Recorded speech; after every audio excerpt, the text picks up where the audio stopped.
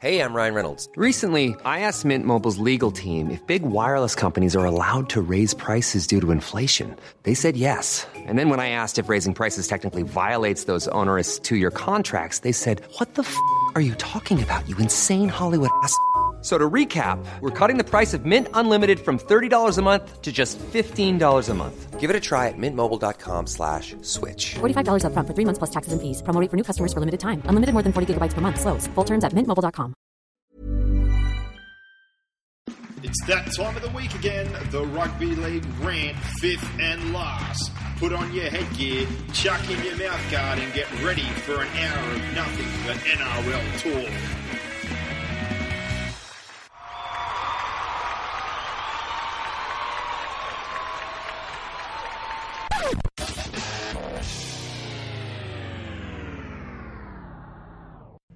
Welcome to another edition of the fifth and last NRL podcast, and jumping straight into news and plenty, there is young Jordan Kahu. The Brisbane Bronco is wanted by the Sharks. The Broncos are facing a tough time with them on the hunt, with him looking for probably some more regular team football. So we're going to have to wait and see what eventuates with that situation.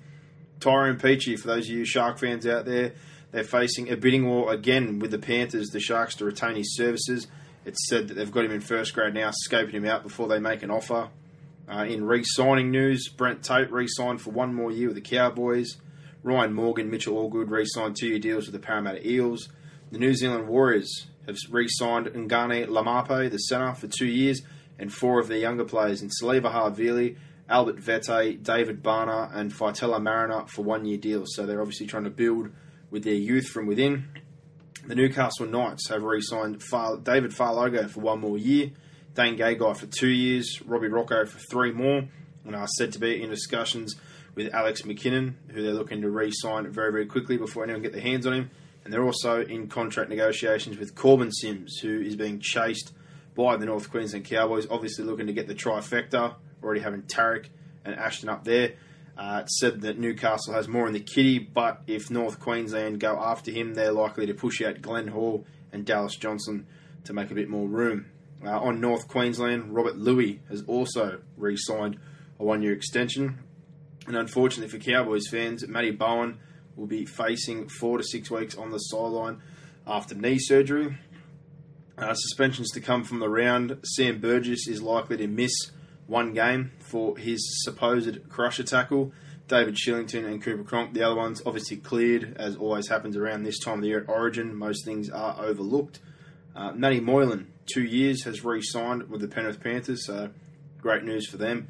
Still hearing, obviously, that they're after Peachey and maybe even Kevin Nguama. Luke Walsh on Panthers has signed for 2 years, confirmed today, with St Helens, with an option for a 3rd year, so he's finally on his way out.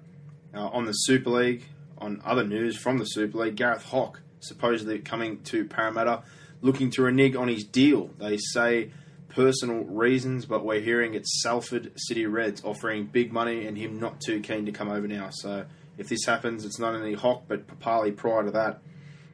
Cameron Smith is said to be trying to end his career at the Melbourne Storm. They've begun negotiations with him, but he has come out and said that it's very tempting to go back to Queensland. So the Storm may have to fork out and put everything in place to make sure he wants to stay, especially talk of him being a future coach. Maybe that's a carrot they can dangle in front of Cameron Smith.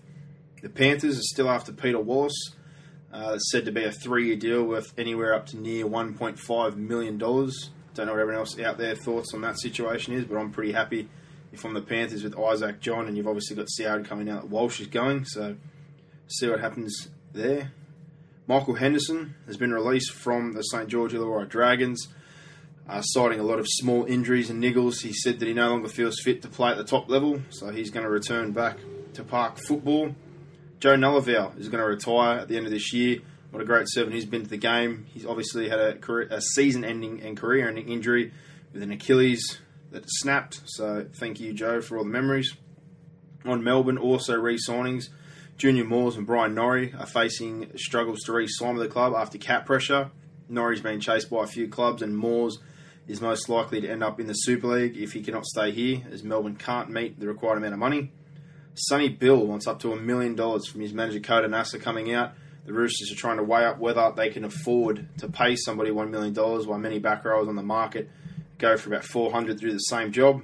And in Origin news, the most important thing of the week, 3 debutants for the New South Wales Blues, Blake Ferguson, Andrew Fifita, James Maloney, and now Sutton, John Sutton, or Reynolds, Josh Reynolds, with Kurt Gidley being out. And for Queensland, Chris McQueen, the lone debutant, Cherry Evans on standby for Jonathan Thurston, Josh Papali on standby for the forwards who may get a debut, and maybe Justin O'Neill for Darius Boyd if he's out for a debut. But that's all your news. Welcome to the Fifth and Last podcast.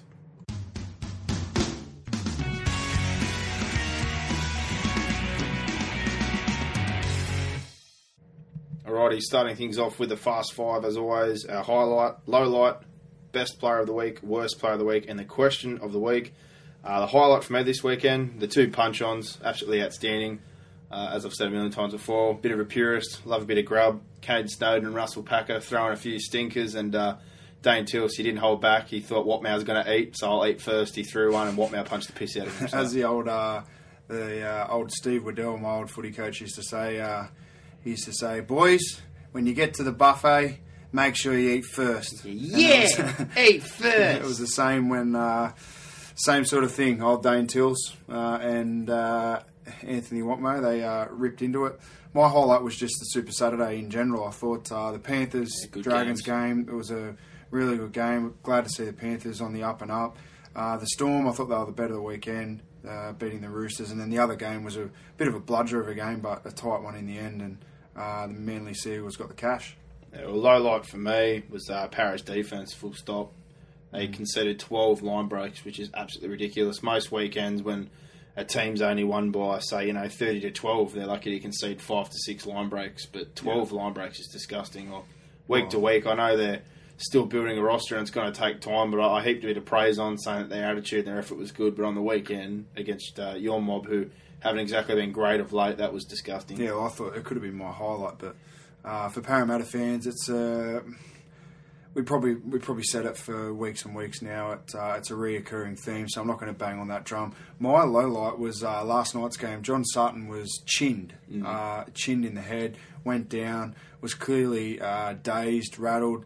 The video referees had a look at it 3 or 4 times, didn't give Souths the penalty. I think if Souths would have got that penalty, it obviously would have put them in good field position in attacking raid.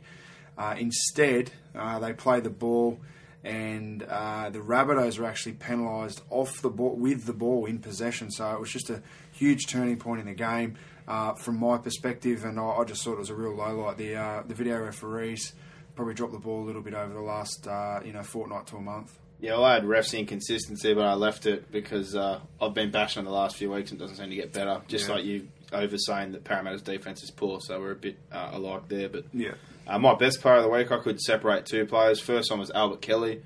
For me right now, he's the buy of the year, especially on money terms. They got him on the absolute minimum wage. They've had to upgrade him now, but as far as what they paid him, 180 metres as a halfback. He made Hayne look like a fool. He's constantly on the ball. He supports. He's very active. And my other one was Andrew Fifita, for obvious reasons. 60 straight minutes after coming off the bench, 200 metres, 40 tackles, and 11 busts. The guy's just a weapon. Yeah, he was excellent last night. Really stepped up. I probably said 3 weeks ago on the podcast that I thought he probably wasn't ready, but on form, I'm glad we're starting to look at blokes and pick blokes on form. My player of the week, Robbie Farah, on Friday night. He was sensational for the Tigers. Led him to a big win. I know they probably got a couple of lucky calls, and the Cowboys were hard done by in some parts, but I think he's closing in on Smith in terms of the influence that he has over teams. And I had a discussion with a few people this week that if he's going to lay case to that mantle and try and take that off Smith, he needs to dominate Origin head to head with Smith. I can't wait. Bring it on. Yeah, well, my worst of the week, I'm going to say Sandow. 10 misses. I do like the bloke. He is a good player, but at the same time, he's a good player. You're playing in the NRL. You can't miss 10 tackles. I know he's only a lightweight, but there's plenty of smaller blokes that throw their weight around. Him? Well, they can't drop him. They've got no one. Exactly. He's a good player. I'm not doubting that at all. But at the same time, he's been in for a couple of years now. His tackle technique's still poor. He doesn't get in front of people. He's only 22. But you have to come up with something. Yeah. They have. If worst case, they've got to do what they did at the Roosters for a while there. When they brought, I think it was Pearce or someone coming to grade, and they said he was too small. and they sent Mozza and a couple of blokes at him at the time when he was a young fella and bashed him up. I don't care what it takes, but he has to be better defensively because 10 misses, he was half the reason they got the 12 line breaks. Could Parramatta do a better job hiding him in the defensive line? Yeah, well, that's half the other problem. They don't really have the greatest side in the world. But no. Could you put him on a wing? Nah, not on a wing. No. Most of the wingers are big in the front rows these What days. about at fullback? That's your other problem. Jared Haynes probably can't catch Jared it. Haynes Can't not the catch kind a of bloke ball. that's going to come up in the line and probably want to take that role. My dunce was Greg Inglis. I posted that on the Facebook page last night. He was a passenger in that game. I didn't think he had a Cotton go. wool. It was just really strange to see, and it's not me writing Greg Inglis. I love him, and he's been my player of the week probably. And he's leading the Dally out of the Adams. 10 or 11 weeks or pods we've had since the season's kicked off. He's been at least my player of the week 3 or 4 times, but this week he deserves that one. That was very poor. I thought the game was there to be won last night for South. They needed their key men to stand up, and unfortunately for South, Inglis, From his perspective, he only needed to chime in once or twice, but that's the thing. He was in dummy half at the end there. He let most of the kicks go to Merritt, even though you could say they kicked away from him. Yeah. Where was he, though, on the returns? He wasn't getting out of dummy half. He wasn't having carries. No. When he did get the ball, he didn't run it back. So let's hope that form continues into Origin. The Dally M leader, he should step up and finish that game off for him there, but he didn't. Yeah. Last week's question... It was a popular one last week. It was pretty good. In the wake of the drawn game between the Storm and the Eagles, did you think that the current golden point system was working? Yep. We got 4 votes. Oh, sorry, I'll change that. We started 31 votes. Was no, scrap golden point and go back to a straight-up draw. Yep. 5 was the second lowest, which was no, golden point should be unlimited time to get a winner. 43, and this is the one that I voted on. I wouldn't have worded it this way, but at the same time, no, too many field goals, bringing golden try and unlimited time. I'm more for just the unlimited time. And, a try sounds more reasonable to me than a field goal. But but that's why it's, too many field goals. It just turns into, we'll try and get to the 40 and have a snap at a field goal. It's crap. But and I'm a fan of the drop-off rule. We had a few people comment that in there too. I don't like it. Every 5 minutes or so. But I'm a traditionalist. I just think if you're going to have a field goal-a-thon, when the scores are level at the 75th minute, it's a field goal-a-thon anyway. Well, so you're just extending the game basically for 10 minutes. Here's your most telling thing, though. 4 was the lowest amount, and that was yes, I'm happy with the current system. So obviously we're not alone in that. The total amount of votes against it, right in front of me, is 76. Oh, sorry, it's actually more than that. It's 78 votes. Yeah. Against golden point to 4, so that tells you. I know we're not exactly the biggest medium. We're not the Daily Telegraph or Fox Sports, but out of 1,000-something people on a page and getting almost 90 votes, and you get that many people saying, "Yep, we don't like it," that says enough. So it does need to change, and a lot of the other bigger media outlets did pick that up during the week, and were discussing it along similar lines. And the general consensus was obviously that it needs to be changed or needs to be looked at. This week's question, we've got a little bit of a promotion this week. Heading into State of Origin Game 1, who do you think will win and by what margin? Obviously, New South Wales 1-12, New South Wales 13+, Queensland 1-12, Queensland 13+. Now, the little promotion we're going to run is that if you select the right team and the right margin, that pool of people, we're going to draw someone out and they will win a signed New South Wales jersey signed by Big MG. So, obviously, if you're a Queensland supporter, you're probably not that excited about that, but it is something. It's a free giveaway. Only 2 conditions. One, obviously, you have to pick the team and the margin. The other is you have to have liked our page. So, get across, like our page, and put yourself in line to win that. Get a jersey from one of the most psychopathic Blues of all time. Bloke loved dishing out a bit of punishment. Yeah, but, if you're a Queenslander, you can maybe use it as an effigy and burn it. I don't know what you want to do. Whatever with you feel like doing with it, feel free. If you want a toilet Dance paper, around in the spirit of Wally Lewis. That's your choice. But all I recommend is if you do choose to use it in that manner, don't send a photo to MG because the bloke probably will hunt you down. But on that's the Fast Five for this week. Get onto that question, get involved with the draw, and good luck to everyone who enters, and hopefully you pick the margin, and hopefully it's a Blues win. Yep. But that's a Fast Five, so we'll jump into the reviews of the weekend's matches.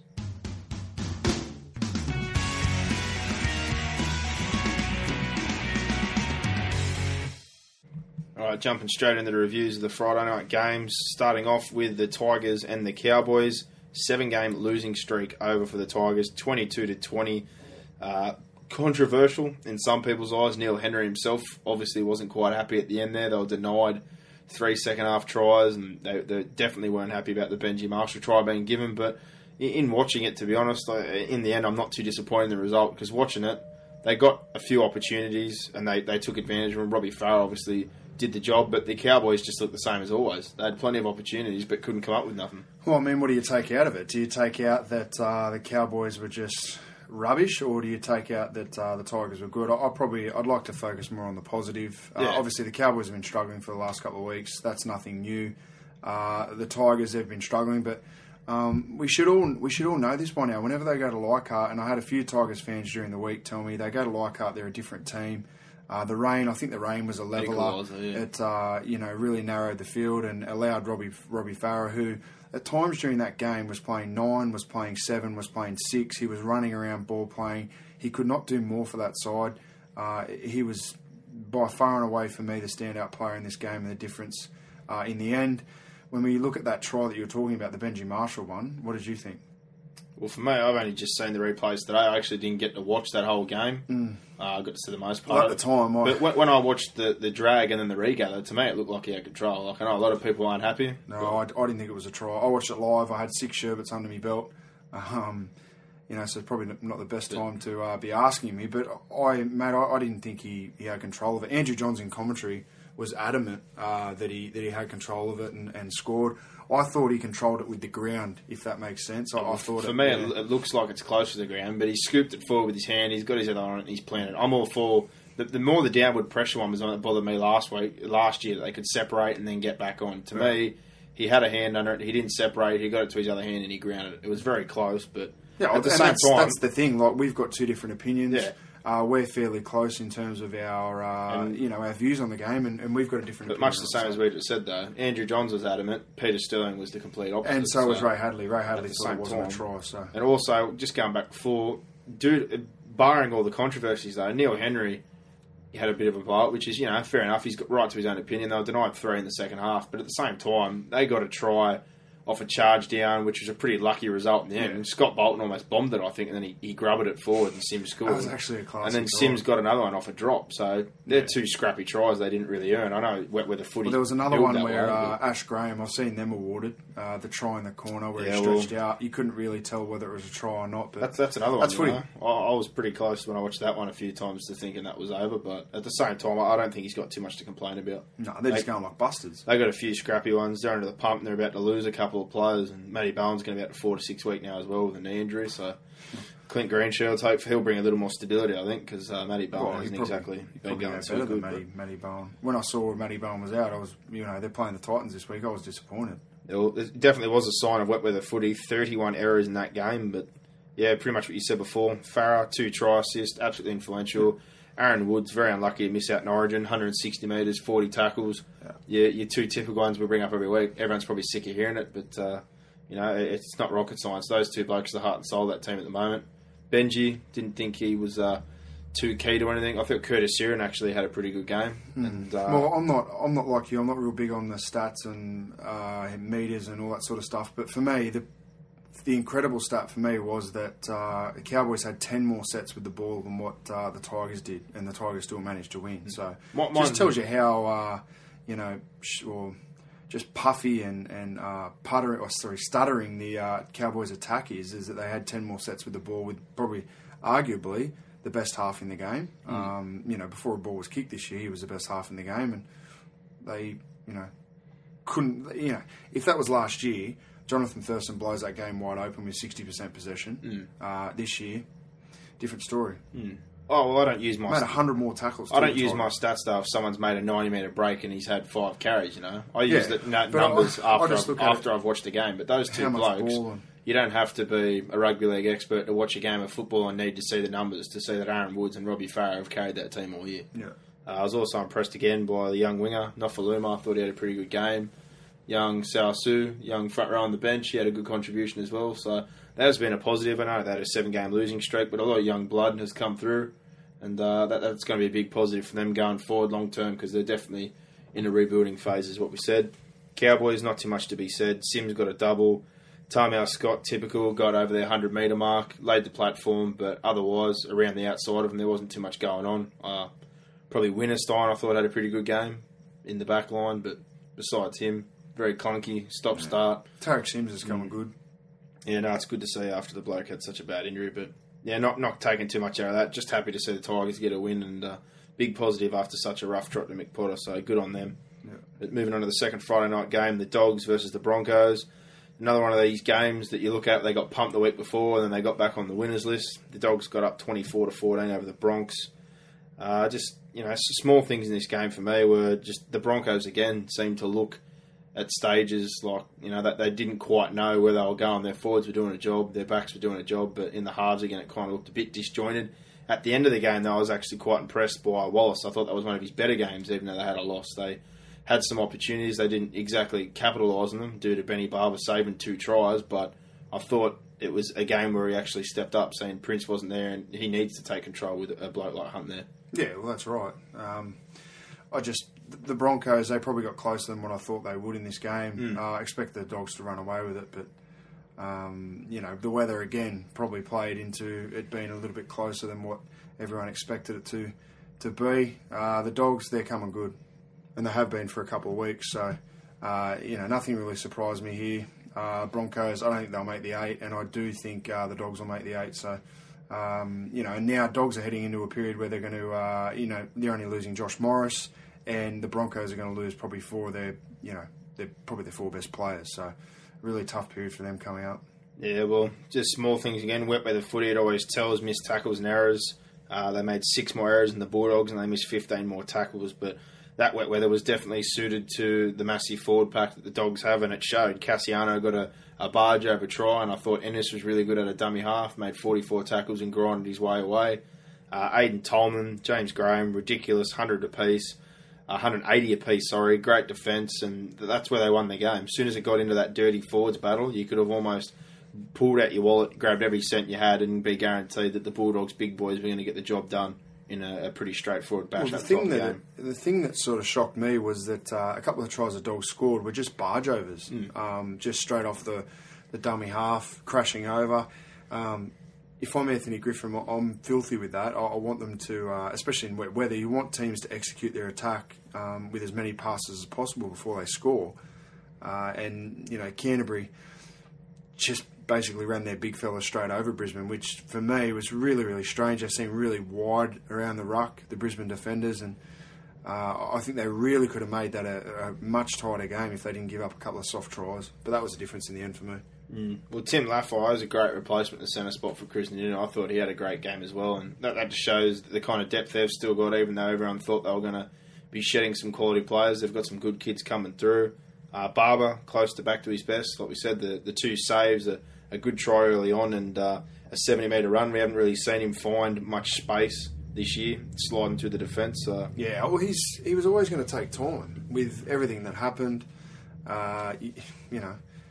You can't expect that not to have an impact on a young kid. It's also maybe a little bit of the, not second-year syndrome, but having the pressure of everything that he did last year, winning the Dally M medal. It's not easy to jump back on the field after 4 months out and reproduce that kind of form, especially with all the expectations. So I think he's now probably getting a little bit more help from his halves as well, which is going to help him in the long run. Well, for me, the forwards at Brisbane, usually the most consistent players, especially Parker and Fido. Special mention to Parker, massive game on Friday night. I thought he was the best of a beaten bunch. But for me, I'll tell you, the 2 most consistent players are on that side every week. They're in the back line, and they've both got reason to be showing this kind of talent, is Corey Norman and Josh Hoffman. Josh Hoffman, since he's been stuck on a wing every week, has just been jamming the ball in out of dummy half. He's super involved. He definitely wants to get that fullback jersey back when Norman leaves at the end of next year. And Corey Norman every week seems to just chime in with a nice little moment there that makes you look at him and go, how did Brisbane let this bloke walk out the door when they've got no one to replace him with? Yeah, that's right. Exactly. He's classy in the back line. When he runs the ball, sometimes it looks very casual, but everything he does just looks easy. I can't disagree with you. I cannot disagree with you. But yeah, but those 2 for me, tries and assists. And isn't Josh Hoffman in a real crappy spot? Because, he probably did nothing to deserve getting the flick from the fullback spot, and he'll go back there next year once Norman goes to Parramatta. So it was that ball playing ability that they were after. Yeah. But I'm just happy that he didn't go to the wing and sook about it. But that then comes back to your halves. That just shows you how poor their halves are going, and obviously what the coaching staff think of their halves, they don't have that attacking potency they had when Lockyer was there. Well, that's why I'm raving about Norman, because when he goes next year to Parramatta, Jared Hayne can be that player at the back. So the quality he's shown linking around from the back and pretty much being that guy every week that finishes their movements off, I'd love to see him and Hayne together with a decent forward pack hopefully next year, open up a bit of space. Those two in particular, with their ball playing ability, could turn out to be absolutely outstanding. But definitely good on Josh Hoffman for sticking it up the coach and getting meters every week and proving what a great player he is. And Jordan Kahu, the Sharks are trying to buy him, the young centre. I thought he again showed a lot of class and why he's now in first grade. Yeah, so. and he's only going to get better. Exactly. But moving on to that Super Saturday, and what a great round of games it was. Kicking off with the Dragons and the Pennies, 19-0 to the Panthers. They were up 18-0 at half-time before the wet weather really kicked in. But fantastic football played by the Panthers. I thought they really got over the top of the Dragons' boppers early on. Nigel Plum, Adam Docker, these kind of no-frills players. They just bash up in defence. Great in attack. Tim Grant as well, playing really, really good the last couple of weeks. But especially in defence, they were under pressure a few times and they forced errors. I think they were the reason more so. The Dragons had a lot of ball early on and a lot of opportunities, but 16-8 the errors were, and a lot of that can come down to Panthers' defence. Well, it can. And, the $5 that I got on the Panthers for making the 8 now starting to look a little bit better than what it did, obviously, 4 weeks ago. But Ivan Cleary would be more impressed with the 0, not the 19 points that they scored, and not the fact that they won the game. I know defence has been a huge, huge thing that this new regime has banged into Penrith, because that probably reflects your attitude, reflects sort of the culture of the club. And man, are they turning up for each other in defence at the moment? And that's what's getting them over the line. Obviously, the fact that Dragons attack, it's not the most potent you're going to come up against in the NRL. They lose a lot of close games in low-scoring games of Dragons.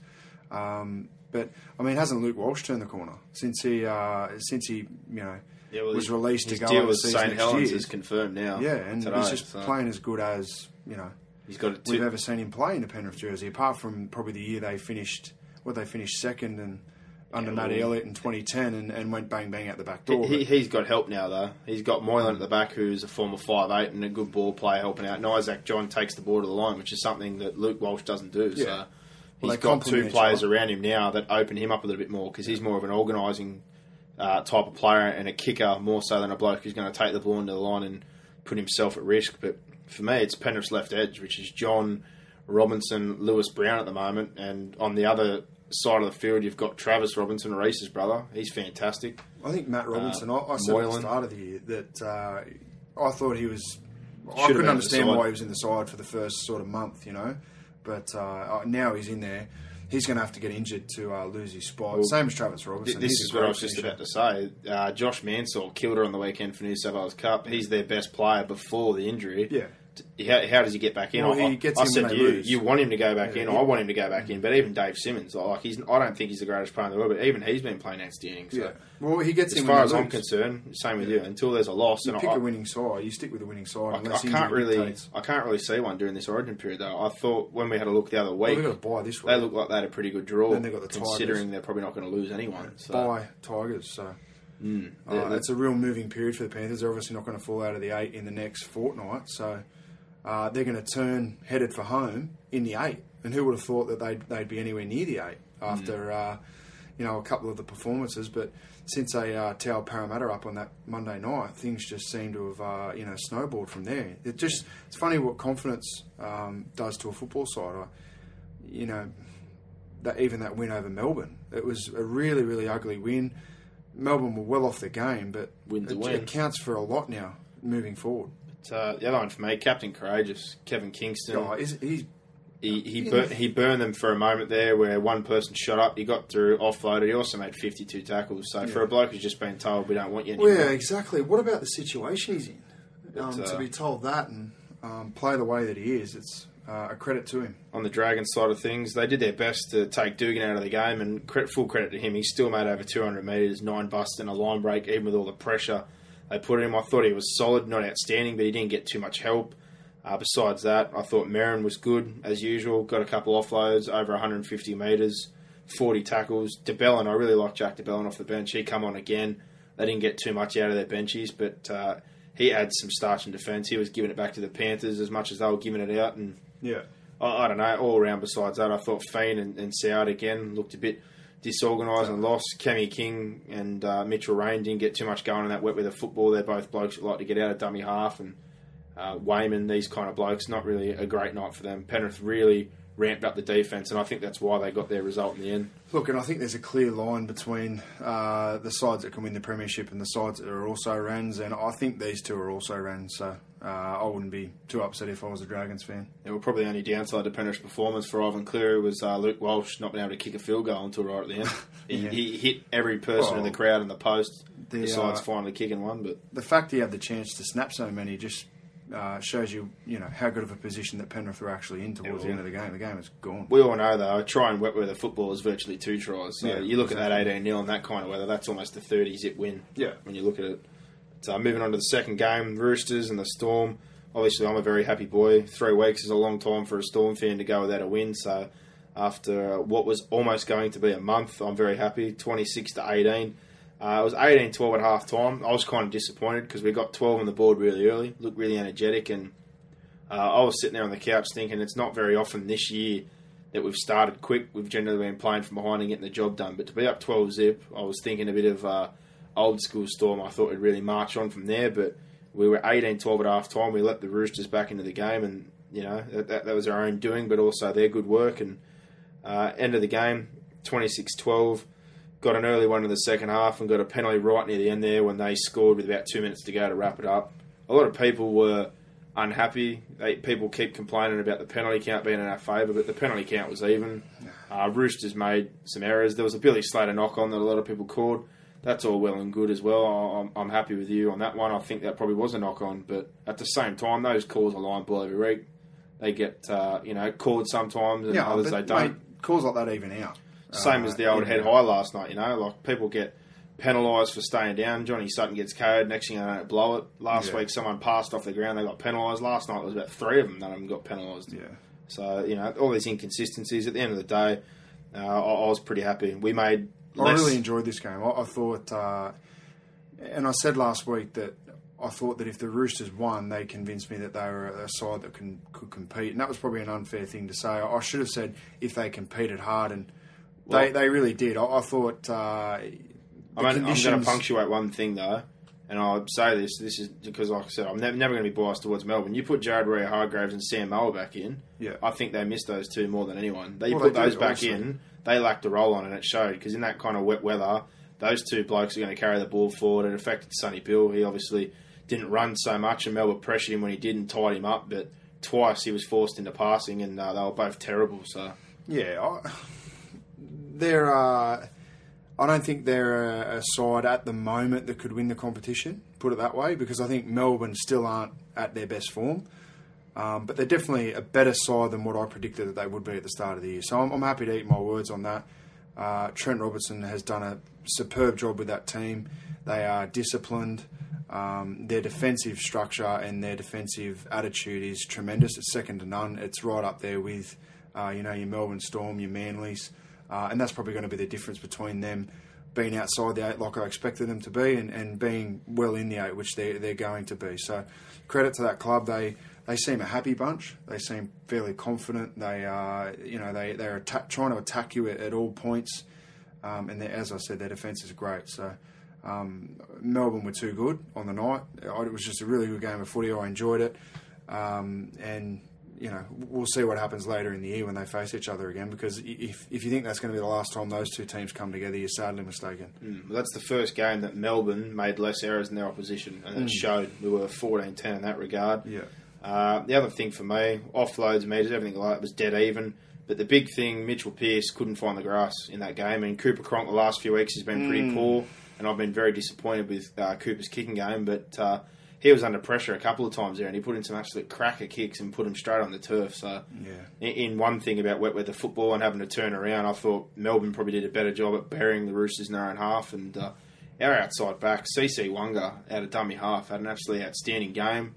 Bobby Blair and O'Neill on that edge. Blair's been good without Maher. I think at the moment they've almost got to consider leaving O'Neill on the wing and leaving Bobby Blair. Because, why would you put Maher Fanua back in? But not even, he's good at a dummy half as well, but our defensively we look better on that edge, and that was our problem before. So I'm looking at Bobby Blair right now. Plus the fact he makes 3 or 4 errors a game. If Maher Fanua's playing, your error count isn't less than them. It's more than them. One big positive about Pearce not probably having the best game the other night, and this is the big thing, they've bought Maloney, which gives him help because last year he's all alone. Definitely. And Jake Friend's turned into a great player. He got another try assist the other night, and he's on the march. So they've now got players in their spine that are all contributing. They can switch off or have an off night, and someone else will chip in. But I still think they're 9-1 is the difference between them being a side that is going to compete and a side that's going to win the comp. They can't win the comp with Jake Friend at 9. I like Jake Friend at 9. They were in the grand final the other year with Jake Friend at 9. I still stand by that. But for me, he's adding that attacking dimension in. He's getting better. He's a great defender, good leader. I think Sheck going to fullback next year and someone else coming to the wing will be another factor. Getting out of dummy half, he shows you what he can do. I'd like to see him bringing the ball back, even though I thought Minicello, played a pretty good game. But at the end of the night, my biggest difference was those 2 front rows. I would have loved to have seen him full strength against us with Moa and Jared Rea-Hargraves, because in a game like that, I thought O'Donnell was pretty good, but Kennedy wasn't that great.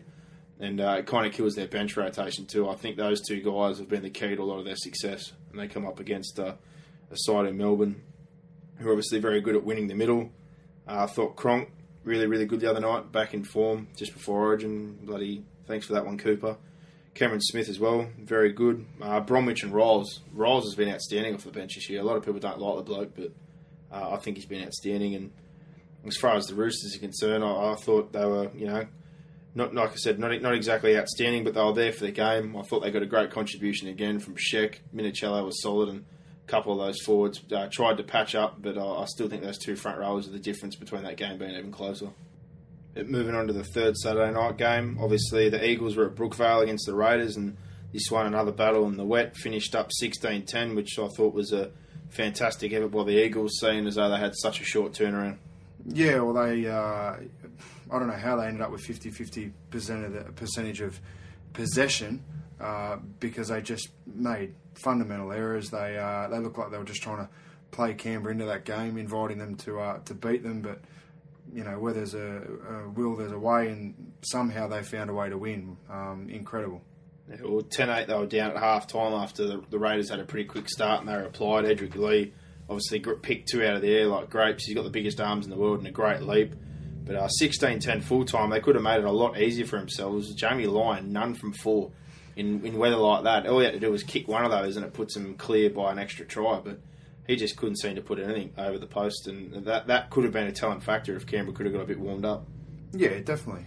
Canberra just look a little bit pop gun. They've probably gone back into their shell a little bit.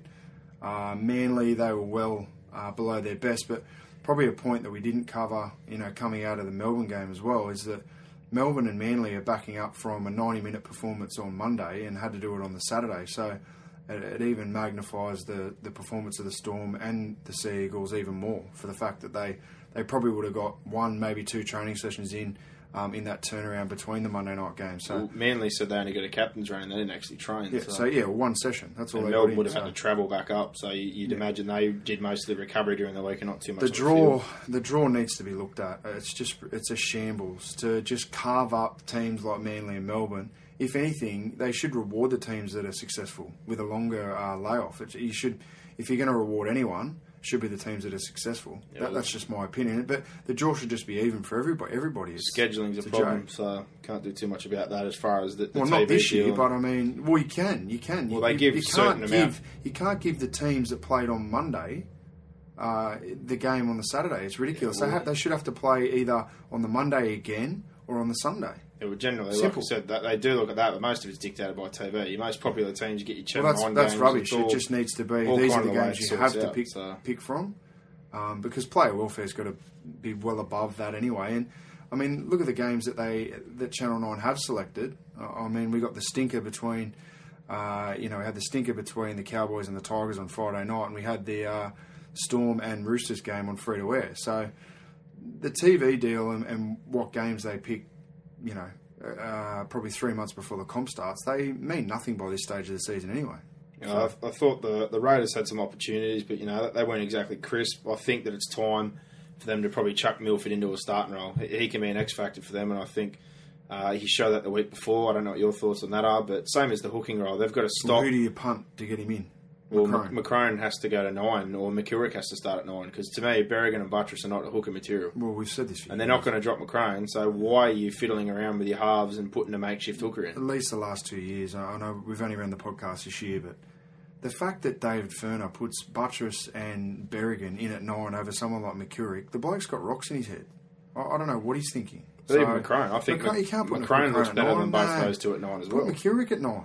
He's going to be. He's a future Test player if they treat him right and bring him up the right way. Because, I mean, he's made a couple of errors over the last couple of weeks, but he's going to do that. It's his first full season in grade. He needs a coach that's going to stick by him and look to develop him, not look to chop and change every week. It's the Canberra 9 position is probably one of the most topsy-turvy in the competition. It just changes every week.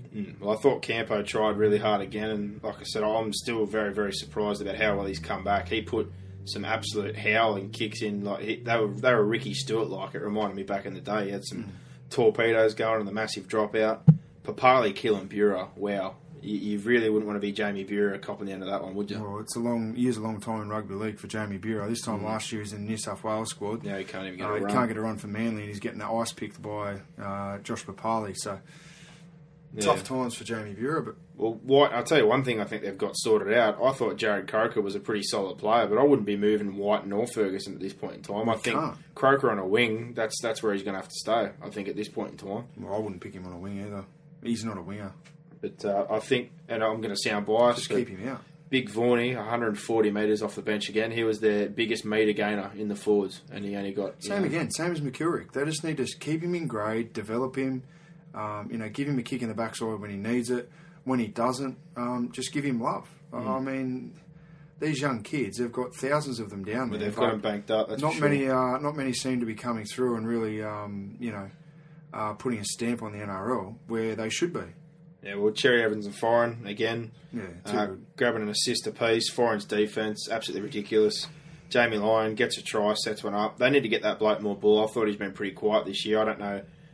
Matt I's been in pretty good nick, but at the same time, you've got a weapon like Jamie Lyon. Feed him the pill. He showed it the other night. He makes the Wolfman look like an absolute champion every time he feeds the ball. Yeah, well, he's their most influential attacking player, that's for sure. He's the guy that's going to get you a try, get you a line break, so... we probably said that. We highlighted that earlier in the year that he's probably not getting enough ball as what he should be. So it's a strange one. And the only other ones for me, Matt Ballin again. That bloke is an absolute weapon. And I thought Watmow was pretty lonely in the forwards the other night. A lot of their forwards didn't really get up to the standards they usually have, but Watmow definitely took it to Canberra and then turned Dane Tillis into a punching bag. And Dane Tillis got the first one off, but he definitely didn't win the fight. That's for sure. No, he didn't. But at the end of the day, Manly was solid. Great work, like you said, magnified by the short turnaround. Jamie Lyon, mate, get on the paddock, take the week, kick some goals. Goals are goals. That's the game of footy. They knew that when they were playing. If they lost the game, they wouldn't have blamed goal kicking. It's just one of those things. So, come the big games, he'll be right and he'll kick well. Yeah, we're moving on now. Warriors, Newcastle on the Sunday.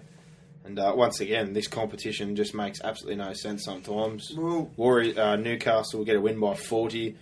New Zealand get beat by 60. Turn up, flip result again, 28-12. I know Wayne Bennett was like, I lost a couple of players in the second half.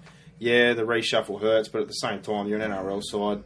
They had opportunities in the first half. They never looked like they were going to win that game as far as I was concerned. It was a completely different side again, like we saw at the start of the year when they bloodbathed the Tigers and then they got absolutely pounded the week after by Manly. They just seem to be so hot and cold. They can't play away from home. No, they away really from can't. home, they're terrible. At home, they've lost one game in Golden Point. Away from home, their record stinks, basically. So I don't know what to make of it. Maybe Wayne Bennett should go back and stop talking to the players, but the injuries that they did sustain were at a point where the game was slipping away from them anyway. It wasn't as though they were early in the game and influenced the result. I wouldn't think. Darius Boyd, they lost him when the game was over. So, obviously Awate and Gagai got injured, but yeah, well, Gagai a bit of a head knock. Uwade was probably with about 20 to go. Boyd was hurt earlier in the half, and he let that try in that Rapira got, and then they obviously yanked him with about 30 to go, but You know, I've always kind of found that, I know they say reshuffling for outside backs is harder, but they didn't lose a half, they didn't lose a 9 or ruin a forward rotation. It's usually easier to push back rows out these days to edges and try and cover things up, but Yeah, you can do that. they never looked like they were going to, take control of that game. The scary thing for me is their most consistent player has a wing jersey on, that's James McManus. Yeah, he's a weapon. The bloke catches everything, scores at any opportunity he gets, and he gets in the dummy half. So I think that's his biggest problem right there. If you're turning up every week and saying, wow, my wing is my most consistent player, well, then you've definitely got a problem. I think that Robbie Rocco is probably another one who's been very consistent, but he needed some help from the front rowers. And Snowden's been really good the last couple of weeks, but got caught up in a bit of crap on the weekend, obviously, which I really enjoyed, punching on with Rusty Packer there. Good brouhaha until Rusty got hugged by Mannering and carried Snowden, fired off a good one, chinned him while his teammate was holding him back. But for me, I don't know, Mullen, bit quiet again this week, needed him to step up. I thought Tyrone Roberts was probably the more industrious of the Mullen, two. he was putting in these dinky little kicks and trying to pull something out of the bag. It might have all stuck for him last week, but games like that they don't come around every week. So you've got to have your your bread and butter stuff that you stick to. And Newcastle's attack was again fairly pop gun, fairly ordinary, and they just made errors at critical stages. Gifted the Warriors ball inside their half, which you can't do. And they just played the Warriors into that game pretty much. Well, I'm not a big Adam Cuthbertson fan, but I have to give him a rap. I think he's been really good this year off the bench.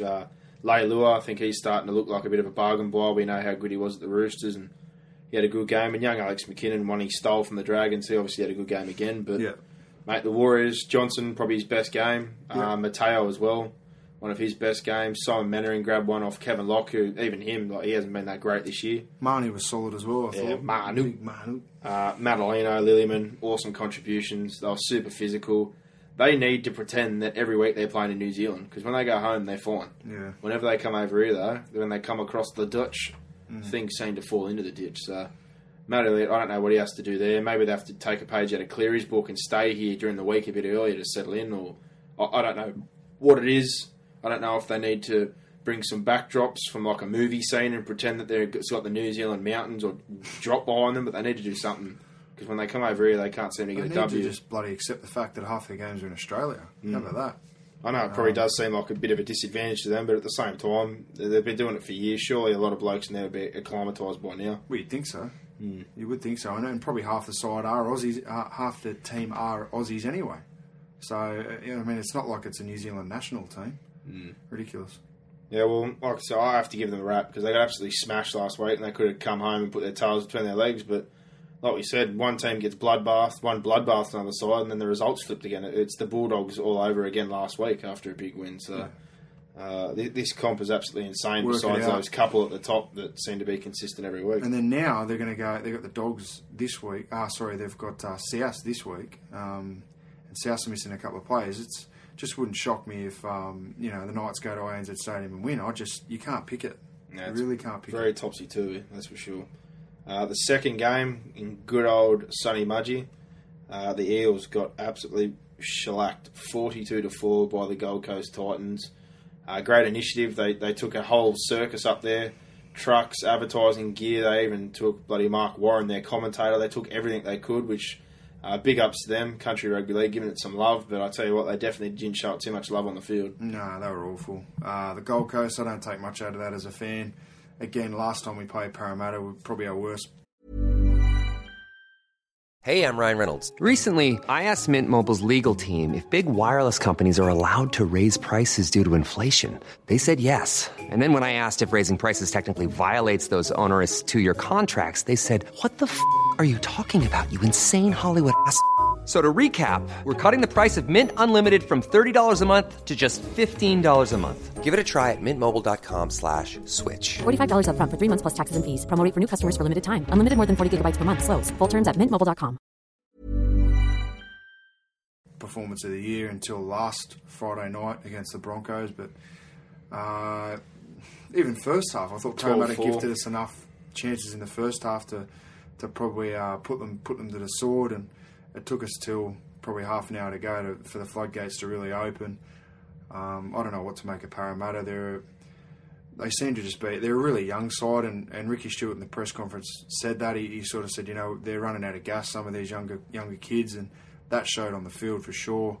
So how you then manage that with the fact that you don't have much depth anyway is going to be a difficult situation for him, especially heading into the back end of the season. But they just need to take the suffering, don't they? And I'll tell you who they missed. Young Kalepi Tunganor. You can realise he wasn't there, didn't you? Yeah. I was last week when he went off, I thought, well, that's big for us. That bloke, he just carries the ball like a monster, regardless of what the score's been. But, I just think, I know they're tired, I know they're young, but still, their attitude and defence later on in the game, especially, like I said, Chrissy Sandow, something has to happen there. I don't care if he has to do something in the pre-season. 10 tackles. You can't miss 10 tackles. 12 line breaks. It's probably the highest amount in a game this year, and a lot of them would have come on him. One thing I will give to you guys, though, I really, really enjoyed them finally getting to the edges. They've got two massive centres. You got some big forwards. I thought you guys played really well to your edges in particular, and you picked on Sandow. You isolated their young centre, Pifarengi, and, Takarangi had a great game. Yeah. He looked outstanding. Zillman had an absolute corker of a game as well. And I thought Jamal Idris, these last 4 to 5 weeks, has really started to justify the coin and why he played for Australia and New South Wales in those those games he got a couple of years ago. Yeah, well, it's 4 weeks in a row now for Big Jamal. So we're heading into the period where you've got to say that it's now an expectation that he sort of maintains that form.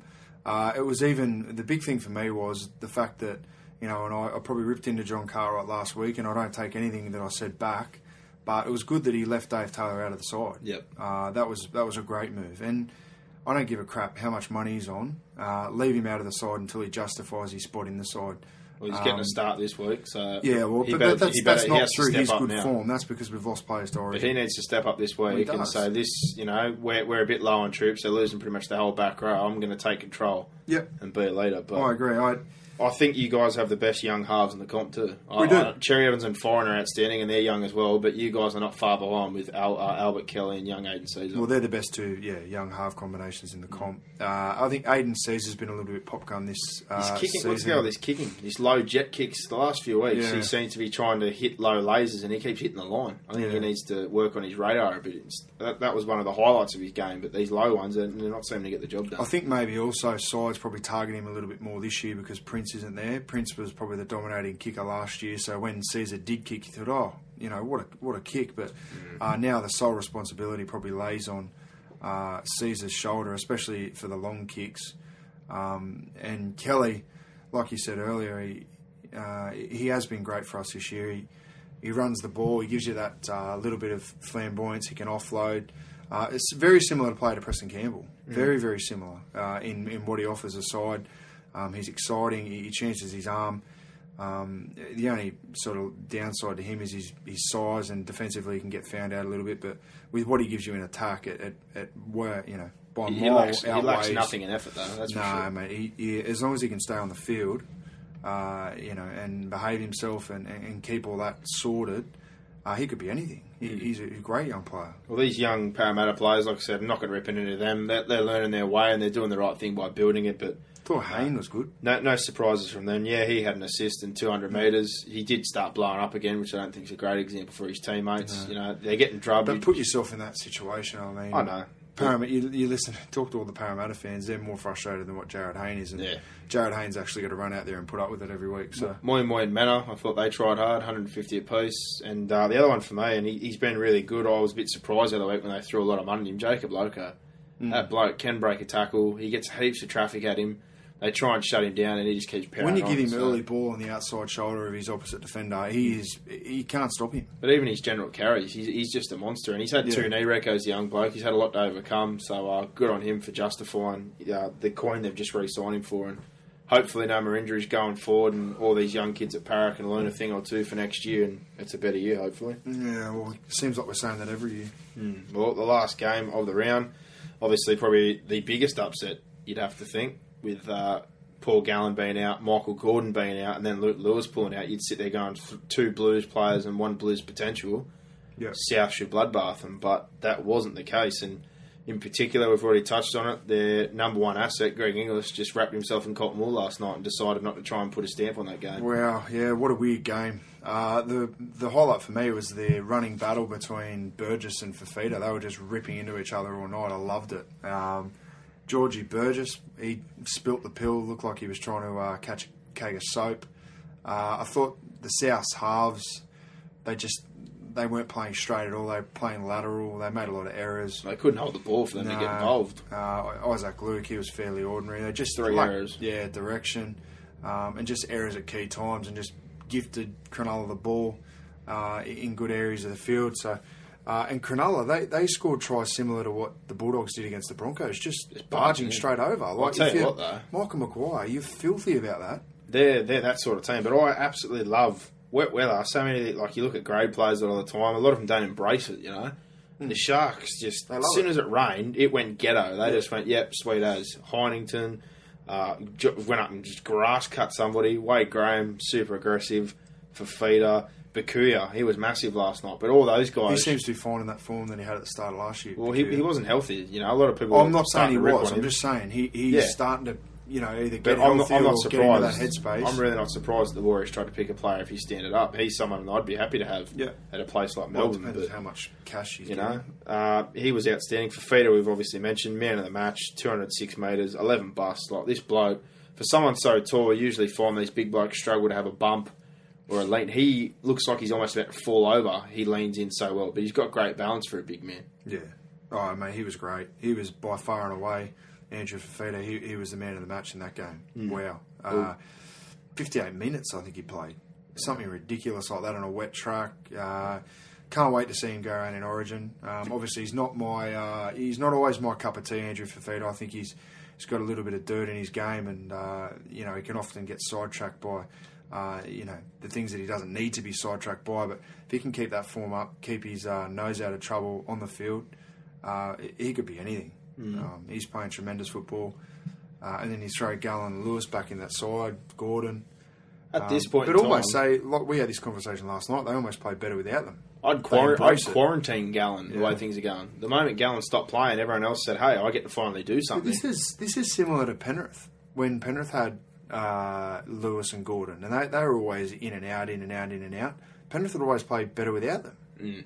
It's just a really strange thing. Well, they're a team. We had the conversation, last night about whether, it's the fact that players stand back when the key guys are in, and then obviously when they're out, they think, well, geez, I've got to pull my finger out. But hasn't Wade Graham come a long way since he's been at Cronulla? Shane Flanagan deserves a massive rap for the way he's brought him on. He's a tremendous young talent, a real leader.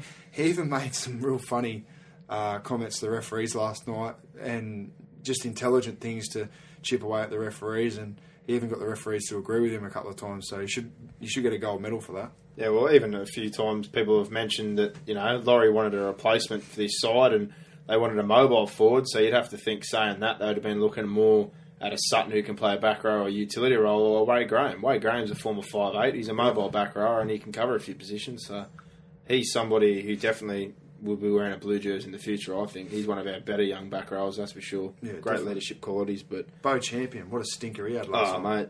All of them. The only real positive for me in that game was young Dylan Walker again, the 18-year-old centre who's a 5'8", and he plays a multitude of positions. That kid is only small at the moment in first grade terms, but he looked outstanding besides getting dominated once over the sideline. But he's only 80 kilos ringing wet at the moment. So also Nathan Merritt, he played himself out of. Well, I didn't think he was play himself out of, but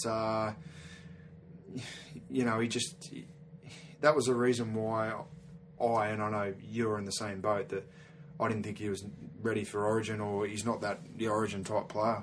I don't think he's not a good player, but he's a good player, but he's not an Origin player. He's a finisher and he's a dry track player. If you told me tomorrow that we needed somebody for Origin, and it was coming down, as they said, to him and George Tafua is probably one of the best dummy half runners in the comp, and a former fullback. So he's good under the high ball. He loves a bit of dirt work, and he jams in. So all the little things that you tick in a tough game, I would have taken George Tafua any day over Merritt. Merritt can finish things off. He's a good player, but in the Origin arena, it's a different breed. He's not that dirty, kind of rough and tough player who's going to ruck it out and try and shut things down like George Tafua. But One thing that bothered me from this game, obviously the Sutton shot, where was the penalty? And then subsequently they get penalised on the back of it. And then just the penalty count in general. 11-3, I didn't think that, there was anything too... There was a couple of high shots, yeah. The crusher was, not the greatest thing in the world, but both rucks were pretty slow at times, but they just seemed to keep blowing in favour of the Sharks. I'm not saying that influenced the result. I still don't think South would have won that game because the Sharks were just ruthless last night. They embraced that wet weather football, they really did, but I was just a bit bedazzled sometimes how much throwing the whistle in favour of the Sharkies. I agree.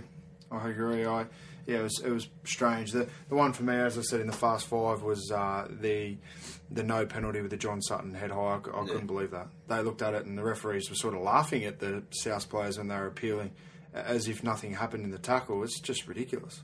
Well, like you said, Sharks definitely back on the rise. I think they need to quarantine Paul Gallen until they stop winning because at the moment they're looking like a side that's going to be in the bottom of the 8 again. And just a big rap to Todd Carney.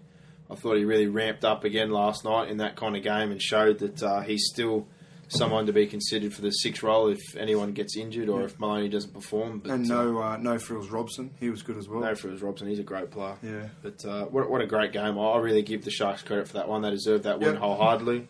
Maguire came out today and said that they deserved to lose that game and they did. Hopefully learn some lessons. So that's all the reviews of the games from this week. So now we'll do our Degenerate Gambler section. Having trouble keeping track of all the play movements and signings in the NRL? Want to know who your team has re-signed, who they gained and who they've lost for the next season? Well, check out www.zerotackle.com for all the latest news and rumours on the NRL. Zerotackle.com. Alright, Degenerate Gambler section this week is a short one as there's only 4 games, so Brock, run us through. Friday night kicks off the round for us. The Doggies, they're at home at ANZ Stadium. They take on the Dragons. Canterbury, $1.35. St George Illawarra, $3.25. And the Dragons get an 8.5 start. You fancy anyone in that one? Well, there's probably, with Dugan and Cray, they've still got some quality players there, but you take Brett Morris out and you take out their most effective player in Merrin, I'd have to go the Bulldogs. They're only missing Josh Morris and they've got replacements. They've still got that Kiwi forward pack. So yeah, if it's wet, which I think it is predicted to be, maybe look at the Dragons with the 8.5 start. It's a fairly generous start. The game Saturday night, there's only one Friday night game, only one Saturday night game.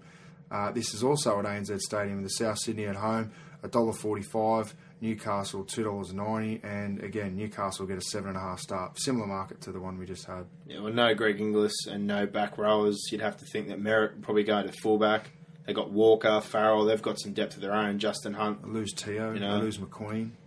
They may lose Burgess with the suspension. Yeah, well, they said today he's probably going to get one match. So you look at those 3 in that back row in particular, and their 2 biggest meter gainers are the Burgesses. So. And also, as we said with Manly and Melbourne from last round, that Souths have got a short turnaround. So Monday to Saturday, for me, I wouldn't be backing Souths at $1.40. Maybe Newcastle with a 12.5 start. I think 7.5 is $1.90. 12.5, you might get $1.50, something like that. So maybe that's the way to go. Well, if Sutton's not caught up and he's there with Reynolds, he has been called. Him and Josh Reynolds have been called up to play Origin. Yeah, well, if those two, if he was there with Reynolds, I'd have to be saying this isn't a real time for those two to take control without GI and without those forwards. But this is going to be a real test in particular because if Burgess is out and George on his own, those two are the only ones consistently every week to lay a platform. There's not many other, just about none of the other forwards in that pack make over 100 metres. Well, I'm gonna make that my special for the week. The special for week this week is going to be Newcastle with 7.5 start, $1.90. That's my special anyway.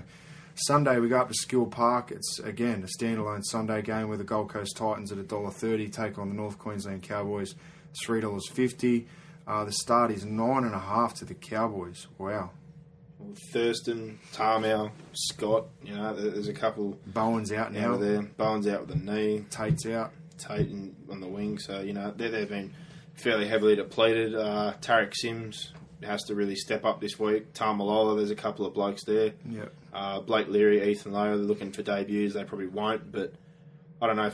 Looking at you guys, I still think you've got a little more NRL experience throughout that side. I think we should win, but even without those couple there, though, there's players there that have been in your team all year or on the bench or started. So I'd be hoping that you guys would get the job done. But at the same time, it's a huge game for us. Also, I think We've got a bye coming in the next couple of weeks, so if we can get 4-point back-to-back turnaround. wins, it's almost a 4-point game for us. So I'd like to think that we should win the game, put it that way. But 9.5, I don't know whether we're going to be that convincing to cover the 9.5. I'd like to think it will be. It'll save me more grey hairs on Sunday. But the last game, Monday night, the Brisbane Broncos are at home to the New Zealand Warriors, and it's $1.90 each of two, the Broncos and the Warriors. And Well, the Warriors have lost nobody, haven't they? for me, I'd be backing the Warriors. Dane Nielsen didn't get called in. Jacob Lilliman didn't get called up. They've got Papali as cover, and obviously Brisbane have lost. Daly Cherry Evans.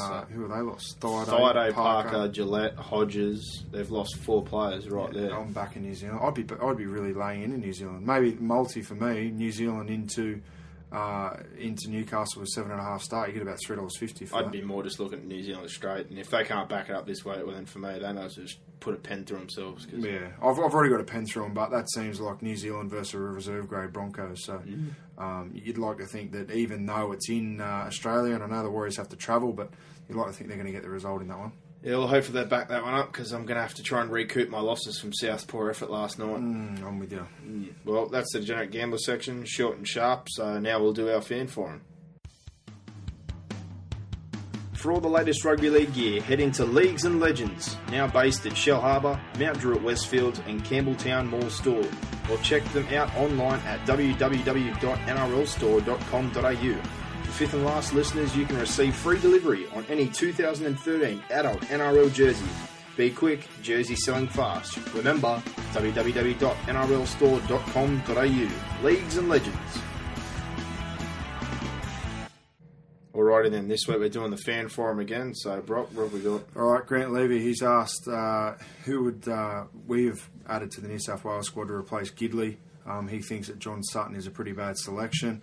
Obviously, hot off the press here on Tuesday night is that John Sutton and Josh Reynolds have both been added to the New South Wales squad. So what are your thoughts? Yeah, well, obviously, like you just said to me a moment ago, Josh Reynolds probably there just in case John Sutton does have concussion, or maybe they're trying to decide which one they want. But for me, they were talking about leaning towards a more mobile pack. I was more keen on having the 4-pronged forward attack, so I would have been more happy to see maybe a Tarek Sims or a Wade Graham in there. But at the same time, I said last night, if they were going to pick somebody, Sutton definitely, I don't think, is not such a bad choice. He can play in the halves and he can play back row. Yeah, I think we're probably a front rower short. I'll be pretty keen to see either Woods or Grant, and if you're going to go away from that, Tarek Sims was the obvious one for me. And if I had to pick between Sutton and Josh Reynolds, I'd probably take Josh Reynolds, only because I think he can cover 9, and he can zip across the field. He's pretty aggressive in defence, whereas Johnny Sutton, when he plays 13, I don't think he's as effective as what he is when he plays at 6 for South. So it's an interesting predicament. It'll be interesting to see what happens with that situation now before next Wednesday. Another question from John Healy. When kicking from inside your own half and the ball runs dead, why should you be rewarded with the opposing team taking a slow tap on the 20? Should be a tap on the 40. I've had a discussion with this with a few people. I think when the teams deliberately kick the ball dead on the full, I think the ball should come back to where the ball was kicked, similar to if you kick it out on the full. I'm not sure about that one. That's more like a rugby union. Yeah, I don't say you can punish someone from out and absolutely smash one from his own half if they've tried to get one dropped, But John probably makes a decent point in saying that it's a slow tap. So it should just be, as soon as you get the ball back there, regardless of how you get it back there, you can tap it straight away. Yeah. As long as it's on the mark and as long as it's tapped properly and everyone's behind. I think the misconception with fans also... This is the referee's problem. Yeah, well, the other misconception is that fans think, a lot of fans, and not all, but, some fans think that when the player runs back and taps the ball... That's it. That's play on. You've got to be on everyone side. has to be on side. And, I've been at games where fans have just abused the hell out of referees, and it's clear that 5 or 6 blokes are still ambling back on side. So, well, in old times, and we know this ourselves, being league players, you're supposed to get penalised if you take a tap. It should be a scrum. So technically, no ref wants to blow that penalty though. So at the moment, what you're saying is, technically illegal. But I had a discussion with Bill Harrigan about a fortnight ago about that exactly, and he said to me that the referees don't blow time on. So if you watch when a player runs up to get a quick start at the 20, and he taps the ball and the player's offside, a lot of the time the referee pulls it back because he hasn't actually blown the whistle for the restart of play. So, interesting one. That was one that slipped my guard. Chris Cox, he's asked, who at the Broncos does Peter Wallace have incriminating pictures of? Well, I don't know. Yeah, well, that's a pretty fair call. Like I said, I thought on the weekend, though, he was actually pretty good. They didn't get the bickies early on. When it got wet, he obviously drifted out of the game. But supposedly the Panthers are still stepping up that bid, 1.5 over 3 years, so they're pretty keen to get him home, but I don't exactly know why. I wouldn't be trying to get him home at this point in time. But Brisbane, they've got no one else there, so unfortunately I think for the time being you're going to have to grin and bear it. It's a funny question, but Yeah, Jace Maguire, do you think the Sharks play better when the workload is shared around the team and not one person, like Gal trying to do all the work? Now we've addressed that. Well, we totally agree with what you're saying, Jace. I'm kind of going to go, I'm not going to rip on Paul Gallen or say Paul Gallen's a bad player, but if you look at his numbers, they're outstanding and it's a lot of work, but it's almost like he bullies people into, taking control. I know people say, they're first graders, but if you're Wade Graham or a younger bloke and Paul Gallen's going, get out of my way, it's I'm getting out of the way. It's almost like, I'm getting out. But as soon as he's disappeared, Heinington, Graham, all these blokes are now like, let's get on the ball, we can get in. And they're offering points of difference. Paul Gallen, no offence to him, most of the time is just crashing up, and he does a great job, and he's super effective, and he's an absolute warrior. But, I think he needs to learn something that, a little in the sense of Highmarsh, where he used to do all the defence, but in attack, and share the runs around a bit more, because there's some players there with some fresher legs than his, and probably give him a bit more longevity in the game. Yeah, look, and I'm also, I said this to you last night, if you have a look at the 4 games that they've won without Gallen, one was a golden point win, last night was a 2-point win. The one against the Raiders a week before, that could have easily gone the other way, so it's not as though they're doing it easily without these players. I know they're getting the job done. And these other players weren't. If they were 2 from 4 in that period, people wouldn't be asking that question. But before he gets injured, I'm not saying he's the cause of everyone playing bad, but Heinington wasn't playing that great. Graham wasn't looking that great, and people were questioning Luke Lewis's amount of time on the ball on that edge, but the ball wasn't getting out there. Since this has kind of happened, then Bakuya wasn't even getting a run. You can't blame that on Gallen. No, I'm just saying Gallen's clearly their best player. He is, but at the same time, I think he even needs to take a moment and kind of sit back and go, I'm having 20-something carries, but are they all effective? Or are I they think all, that's the coach's responsibility. The coach needs to probably maybe sit him on the bench for 10 minutes a game. I'm not saying that's not 20 on the minutes bench, but he needs to... Yeah, but he's going to be fresh then for the 60 minutes. You don't need him on there. Yeah, I'm just stifling your attack, looking at that's what you're saying. They've got points of difference in their back row. Wade Graham, Bakuya, even though he's heading out, Lewis, these guys can all offer you something good in attack. I think he may have 20, 22 carries in a game, which is all well and good, but even someone like a Fafita wasn't as effective until Gallen's there, and those runs have been spread out a bit more. So I think he needs to sit back and kind of look around and go, I don't need to do all the work. All right, moving on. Amy Palmer, how long before the Eels become premiership contenders? Can they do it under Ricky, and should they get rid of Jared Hayne? Well, they've already re-signed Jared Hayne for another 2 years, so you're not going to see him disappear. Well, would we, if you were in a position where you could get rid of Jared Hayne, would you get rid of Jared Hayne? Not with the side they've got at the moment, no. But I wouldn't have paid as much as they supposedly did to keep him there. The 2 years was supposedly somewhere up around... He's heating up a little bit. The 7 or 8 mark. He's still a quality player. I think a lot of people just give him, a lot of dirt or grief a lot of the time because they don't get wins, but... If you watch a game and you look at the numbers, he's generally a pretty solid performer. But I also think... premiership contenders, that won't be sorted out until they've got some juniors there to come through. They're putting some kids through now. Will Hopewade next year, I think, won't be great straight away, but he's still only a baby. He's a fantastic player. But to build up NRL depth, build up a squad, and with retaining talent as well, with players they're bringing through. Well, forget about should they have got rid of Hayne. Should they have signed Sandow for the amount of money they signed him for? Yeah, exactly. I would have signed him, but not for... Also, Matty Keating, massive coin. Darcy Lussick, massive coin. Yeah, that was another one. There's plenty of recruitment decisions outside of Jared Hayne. I think you need to keep Hayne. It'd be like Benji Marshall or Robbie Farah leaving the Tigers. He's almost the face of that franchise. It'd be like Barber walking out of the Dogs. Whether you like it or not, Parramatta fans, the face of your franchise now is Jared Hayne. And you need to...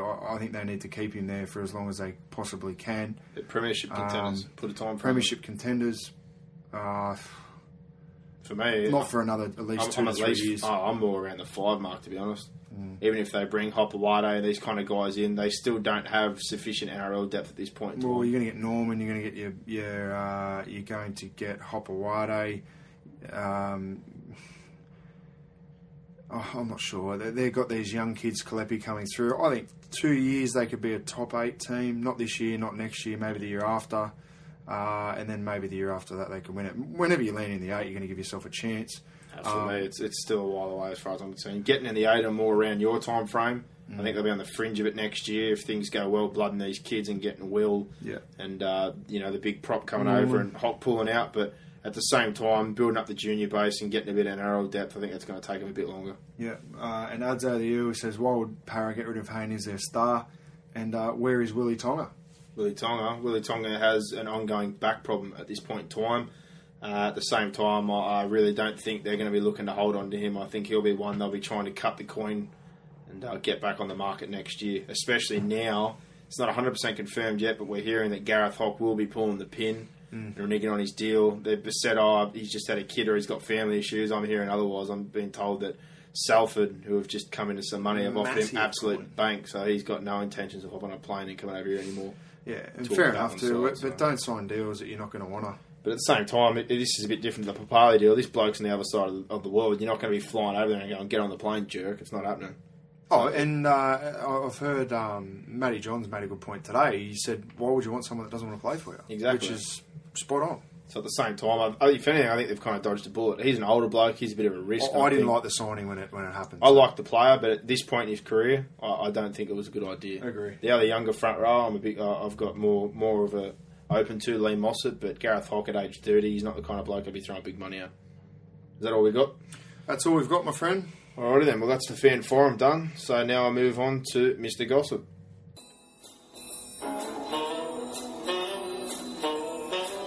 Now it's time for your weekly dose of goss from Mr. Gossip.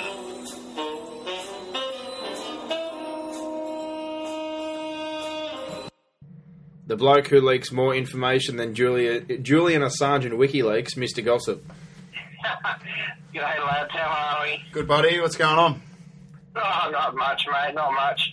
I got to say, I'm very excited about Origin next week. Well, yeah, it's finally here. It seems like it's come around pretty quick, but hopefully it comes around a little bit quicker. Only 8 sleeps to go, I think. So, not that I'm counting. Yeah, I can't wait, mate. Guys, look, I'll kick tonight off. It's not good news for Eels fans. Now, I know I texted you boys a couple of weeks ago about Hock and how he doesn't want to go to Parramatta. Now, we saw on the Matty Jones footy show on Monday night, he mentioned it as well. Now, Gareth Hock obviously signed that deal with the Eels. Now he doesn't want to go to the Eels. He's saying personal issues and all that rubbish, which is bullshit. Salford Reds have offered him a massive deal, and that's why he wants to stay in England. Now, obviously not good news to Parramatta after Papali also turning their back, and now Hock as well. I don't know, boys, what do you make of it? Well, I kind of agree with what they spoke about the other night. If he doesn't want to come over here, then you're not going to go halfway around the world and force him to come. And at the same time, I think they might be dodging a bullet. They're picking up a bloke who's almost 30 to come over here and try and stiffen up their side, and he's not NRL tested. And on top of that, you've just seen the true colours. If he's staying for big dollars, it's probably not the kind of person you want playing for your team. Look, it might be stating the obvious from my opinion. Like, I didn't like the signing to start with, so I think I'm sort of on the similar line to Louis that I think they've dodged a bullet. But Matty Johns pretty much nailed it on the head. Like, if he doesn't want to play at the Eels, then you sort of don't want him at the Eels, you know. You don't want a guy to come out here, play poor footy and be paying him a truckload to do it. So the sooner this is resolved, the better, and they can sort of go out and try and find someone else to fill that void for them. Yeah, maybe someone sent him some VHS tapes of Parramatta and how busted they're going. Yeah. He changed his mind. Yeah. Well, like you said, the old dollar bill comes into mind, and he's an older bloke, so he did spend 2 years out on a cocaine ban, so he's probably trying to revamp a bit of the cash he spent in the 2 years he wasn't making some coin. Yeah. Well, he probably fell over with the amount of money that Parramatta offered him. Yeah. Yeah, well, that's it, exactly. And Salford have beaten that again, so that's why he wants to stay. Yeah, fair enough. Also, guys, doesn't get any better for Parramatta, as I was saying. Hopewadi, I'm hearing he wants to get out as well, which is not good news for the Eels fans. Now, there is an issue with Daly Cherry-Evans at Manly at the moment. Now, he was promised some third-party deals. They haven't been paid. His manager is fuming with that and has said, look, pay Daly Cherry-Evans now or we get to Brisbane. Now, if he does go to Brisbane, now Manly going to have, you would think, cap room to keep Hopewadi over there. So it'll be interesting to see what happens there. Well, the NRL shouldn't allow that to happen. Like, I'll throw it out there. The NRL can't allow that to happen. It's Mickey Mouse at the moment. It's a joke.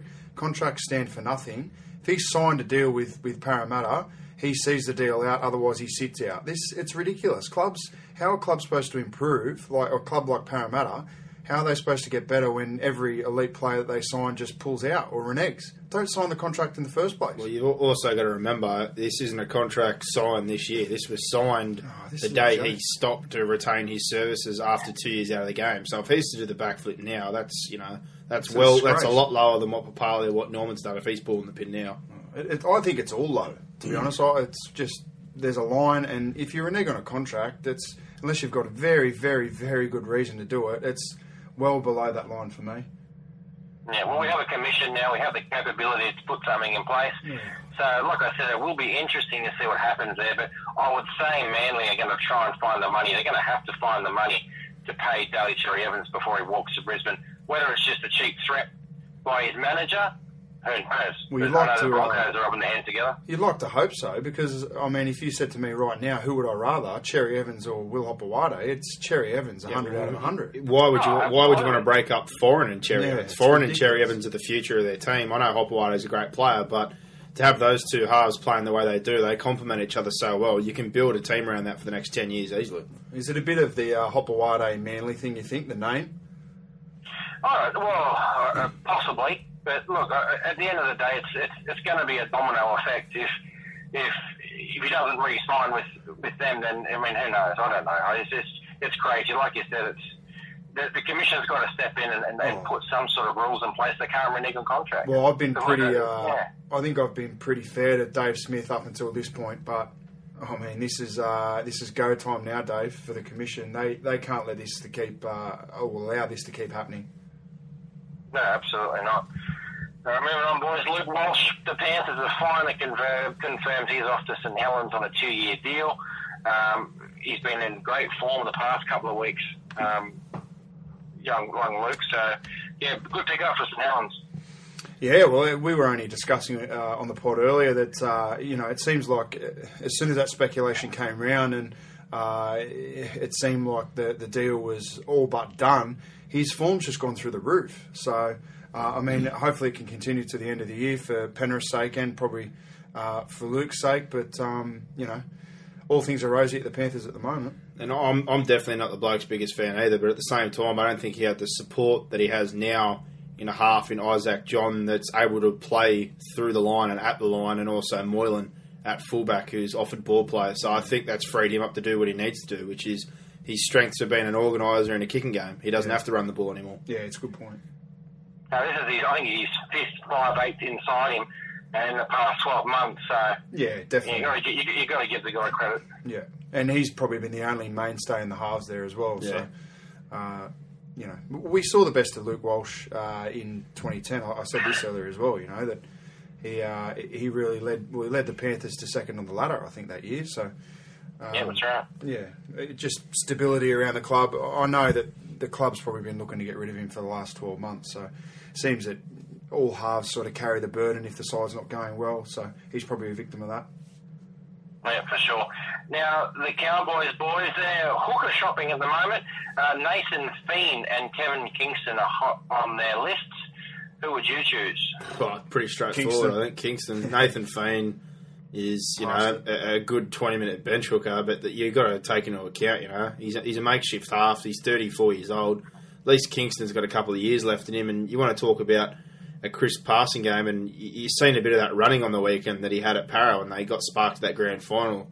Somebody shot out of the Dragons line. Kingston was onto that in a second, went straight through and set up Matty Moylan. So you think you could shake a few good years out of Kingston? Yeah, I would have thought Kingston, as I said earlier, on last week and the week before's podcast, that, I can't believe Penrith are letting Kingston go, but they've obviously got their reasons, and it seems like a perfect fit for the Cowboys.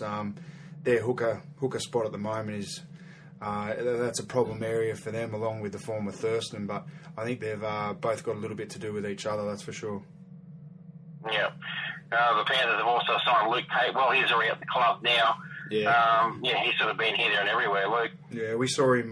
We watched the game on Saturday afternoon. Titans, Brisbane. He scored a pretty cheap try, to be honest. It wasn't anything fantastic. And then he threw a pick, so a bit of a mixed start. But I watched him play for Redcliffe. He was going pretty well up there, but they've got a pretty gun side. They've got all the Brisbane juniors and Petro. So he's a dollar dazzler, I think. Just to add a little bit of depth for the Panthers. I can't see any other reason for it. He's not going to win Penrith a comp or get them in the 8, put it that way. No. Yeah, for sure. Well, the last one I got for tonight, boys, almost a swap I'm hearing, is that the Panthers are still chasing hard after Peter Wallace, the Penrith junior. Apparently they're offering him about $1.5 million, which is way overs, I think, for Wallace at his age. But the Broncos look like they're going to get the better of the deal. They're trying to chase Isaac John. Now, I know I'd rather at my club. Tell you what, and this is just being blunt and honest, if they do that, they are stupid. Absolutely stupid. Even like now, I was about to say before, I don't want to play devil's advocate because I'm not Luke Walsh's biggest fan, but what they've put around him at the moment, and him only being 26, 27, I really hope that him going to St. Helens and Soward, I was thinking was going to switch over, doesn't turn around to bite them on the backside, and that this, what they've got in front of them right now is what they need. So, but to get rid of John, after the way he's been playing, for Wallace, like, wow. Is the deal that John's on only till the end of this year? Yeah, it's a one-year deal. Yeah, so that's a problem with a one-year deal, and having a guy like him come over and perform the way he has, it then places you under pressure, probably to pay him overs to keep him. So at this point in time, you'd think after 3 NRL games, you'd sit down with him, offer him a bit more money, say that you want to build around him because he's only a young kid, and offer that, like, instead of going $1.5 million for a bloke who's going like a busted with 4 Queensland forwards, Justin Hodges, Hoffman, Norman all around him, and he still can't seem to get excited about his football. So does this seem that we've Penrith have gone away from the whole Marshall angle and are now putting all their eggs into Wallace? Yep, absolutely. He will not go to Penrith. Benji doesn't want to play inside Soward. Also hearing that there's been a few whispers that Benji's been at the Bulldogs today with them, but I think that's more so to do with... he's got a crooked toe, and they've got a specialist there at the Bulldogs. I think it might just be a medical thing, but, I mean, who knows? Okay. Yeah, strange one. It'll be interesting to see how that all pans out. The only thing I could say on Penrith's behalf is that'd just run true to their philosophy of trying to get as many local juniors back into their ranks as possible. But still... but from a neutral standpoint, at the moment I'd have to keep John rather than Wallace if I had to choose between one, that's for sure. But you've gone out of your way to get a bloke released from his contract, bring him back from England. He's a young kid. I'm agreeing with you. I'm he's not playing well. I'm just saying from their point of view, they want to get all these guys that they probably should not have let go back. So at the same time, all this money they're trying to spend and build a side, that's going against the philosophy. Throwing 1.5 at a bloke who can't even get excited to play for... possibly maybe he clubs. wants to come home. I know his family's all still back here, and who knows? Well, if you can't get excited playing for one of the clubs with the richest history, such as the Brisbane Broncos, in their short period of time, you shouldn't be playing football. Yeah, fair enough. All right. Well, Give me the 7. I can't remember, boys. It might be because I got the flu and I'm sounding like shit, but a couple of years ago, when Soward was in an Origin, was Wallace inside him? I mean, not literally, of course. No. As far as that concerned, I don't think so. I think it was Wallace and Mullen. Okay. Yeah, now, when Soward played, we won game 2, and Pearce. And I can't remember who the halves were. It was Soward and who? Him and Pearce, I think. Yeah. Pearce has played I think 11 games now, 10 games. He's been in for the last 3 or 4 series. Because didn't Wallace lost his spot in Origin when he ruptured his testy? Yeah, he busted him. Put the testicle. Yeah, about to say he didn't bust it. We all talk about busting a nut. He didn't bust it in a positive way. Let's put it that way. Well, that's all I've got from the Gossip Boys. But I tell you what, I've got a Cabbage Award to give this week, and I'm going to give a Cabbage Award every week. and this is in honour of Quade Cooper, who has the IQ of a cabbage. Yeah. My cabbage award this week goes to JWH, Waiwera Hargraves. In the last 10 seconds of that match of the weekend against the Storm, they go to the blind. He's got a runner on the inside and just does a no-look pass. It was terrible. So, do you mean SKD, not JWH? Oh, yes. Guess what, Lewis? Go on, middle stump. Yeah, got him. You get your own cabbage award tonight, champion. So, Jared. They got JWHs and SKDs and SBWs. I was going to say, if Jared's listening, I love Jared. Jared's a good bloke. I absolutely love him. He got the cabbage the week before when he went nuts at Manly. That's all right. That was to be applauded in my book. Yeah, exactly. We gave him the Player of the Week award for knocking out George Bros. Hey. These Colton Flu tablets are pretty good. If he would have done the job properly, he wouldn't have had a head. I was going to say, he must have had a couple of sherbets tonight. Forget that.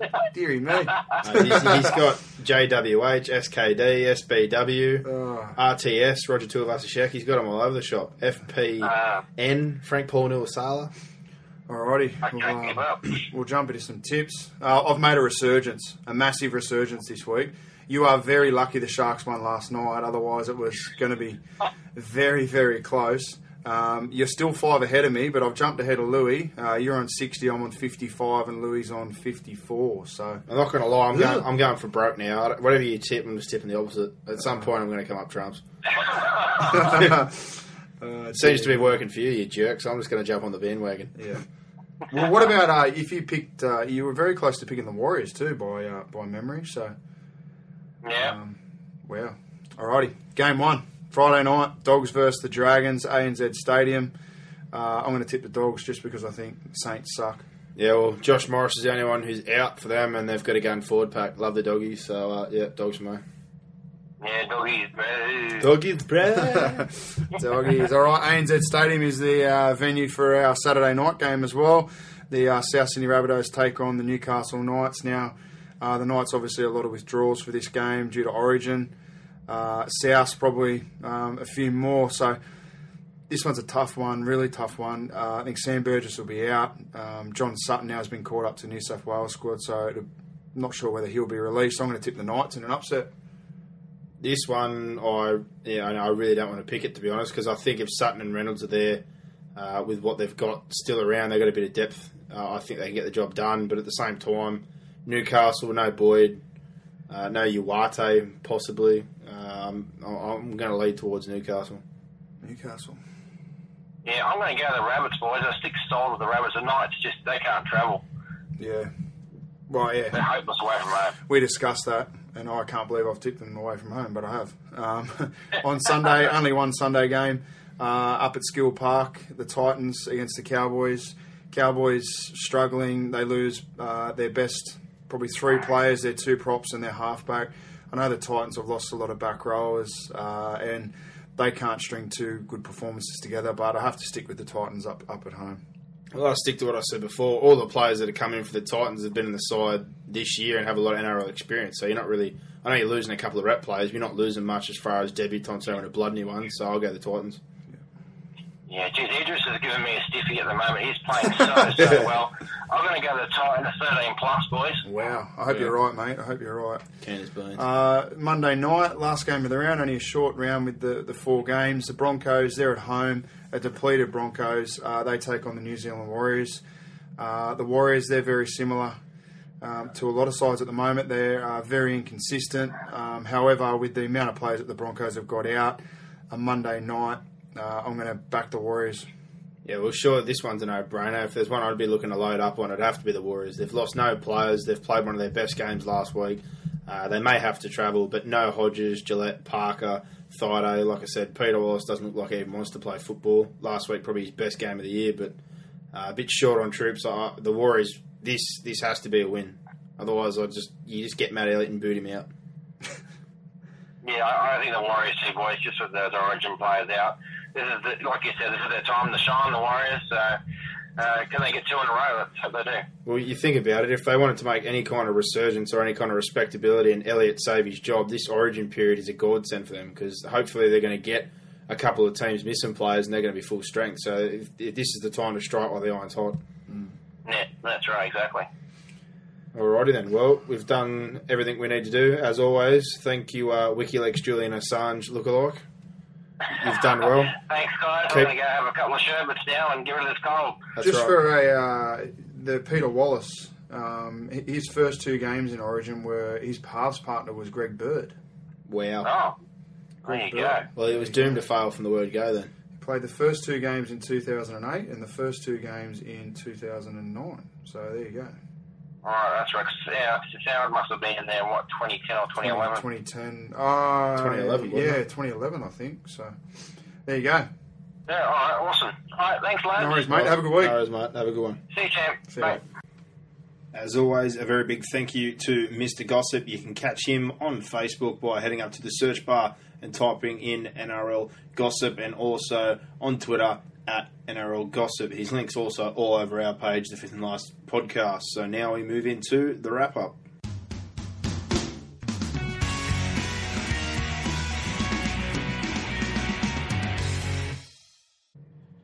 Well, it's finally that time of year. Origin has arrived. Unfortunately, with Origin coming around, that means the shortened round, so it is suffering for all of us league lovers on the weekend with only half the amount of games, but very exciting, and hopefully a New South Wales Blues series win on the cards after 7 long years. I was 15 years old and in year 9. I am now 23, so it has been a very long time, and I imagine there's some parents out there with their kids who have been born and watched footy with their old mans and their family and have never seen the Blues win a series. So fingers crossed it's only around the corner. But as always, if you want to catch up with us, you can hit us up on our Facebook page. Obviously, head up to the search bar and type in Fifth and Last Podcast. We'll be on there. On Twitter, we are at Fifth and Last. That is the letter N, not the word and. And if you want to hit us on an email, send it to fifthandlastpodcast@hotmail.com. So as always, this will be up on Podomatic and iTunes Wednesday available. So share it, guys. Listen to it. Like us, and make sure you get onto that question. If you pick the margin correct for the winner of the Origin game, you go into the draw if you've liked the page and got the margin correct to win the New South Wales retro jersey signed by the man MG himself. So that wraps up another episode. iTunes, Podomatic, get onto it and enjoy your rugby league, guys. Have a good week. Bring it on. Give us more. Give us more. Where are you going? What's going on here? Is that it? Is that it?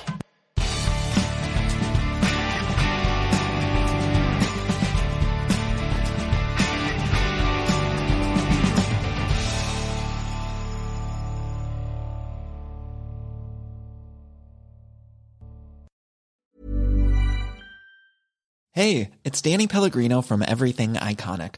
Ready to upgrade your style game without blowing your budget? Check out Quince. They've got all the good stuff, shirts and polos, activewear, and fine leather goods, all at 50 to 80% less than other high-end brands.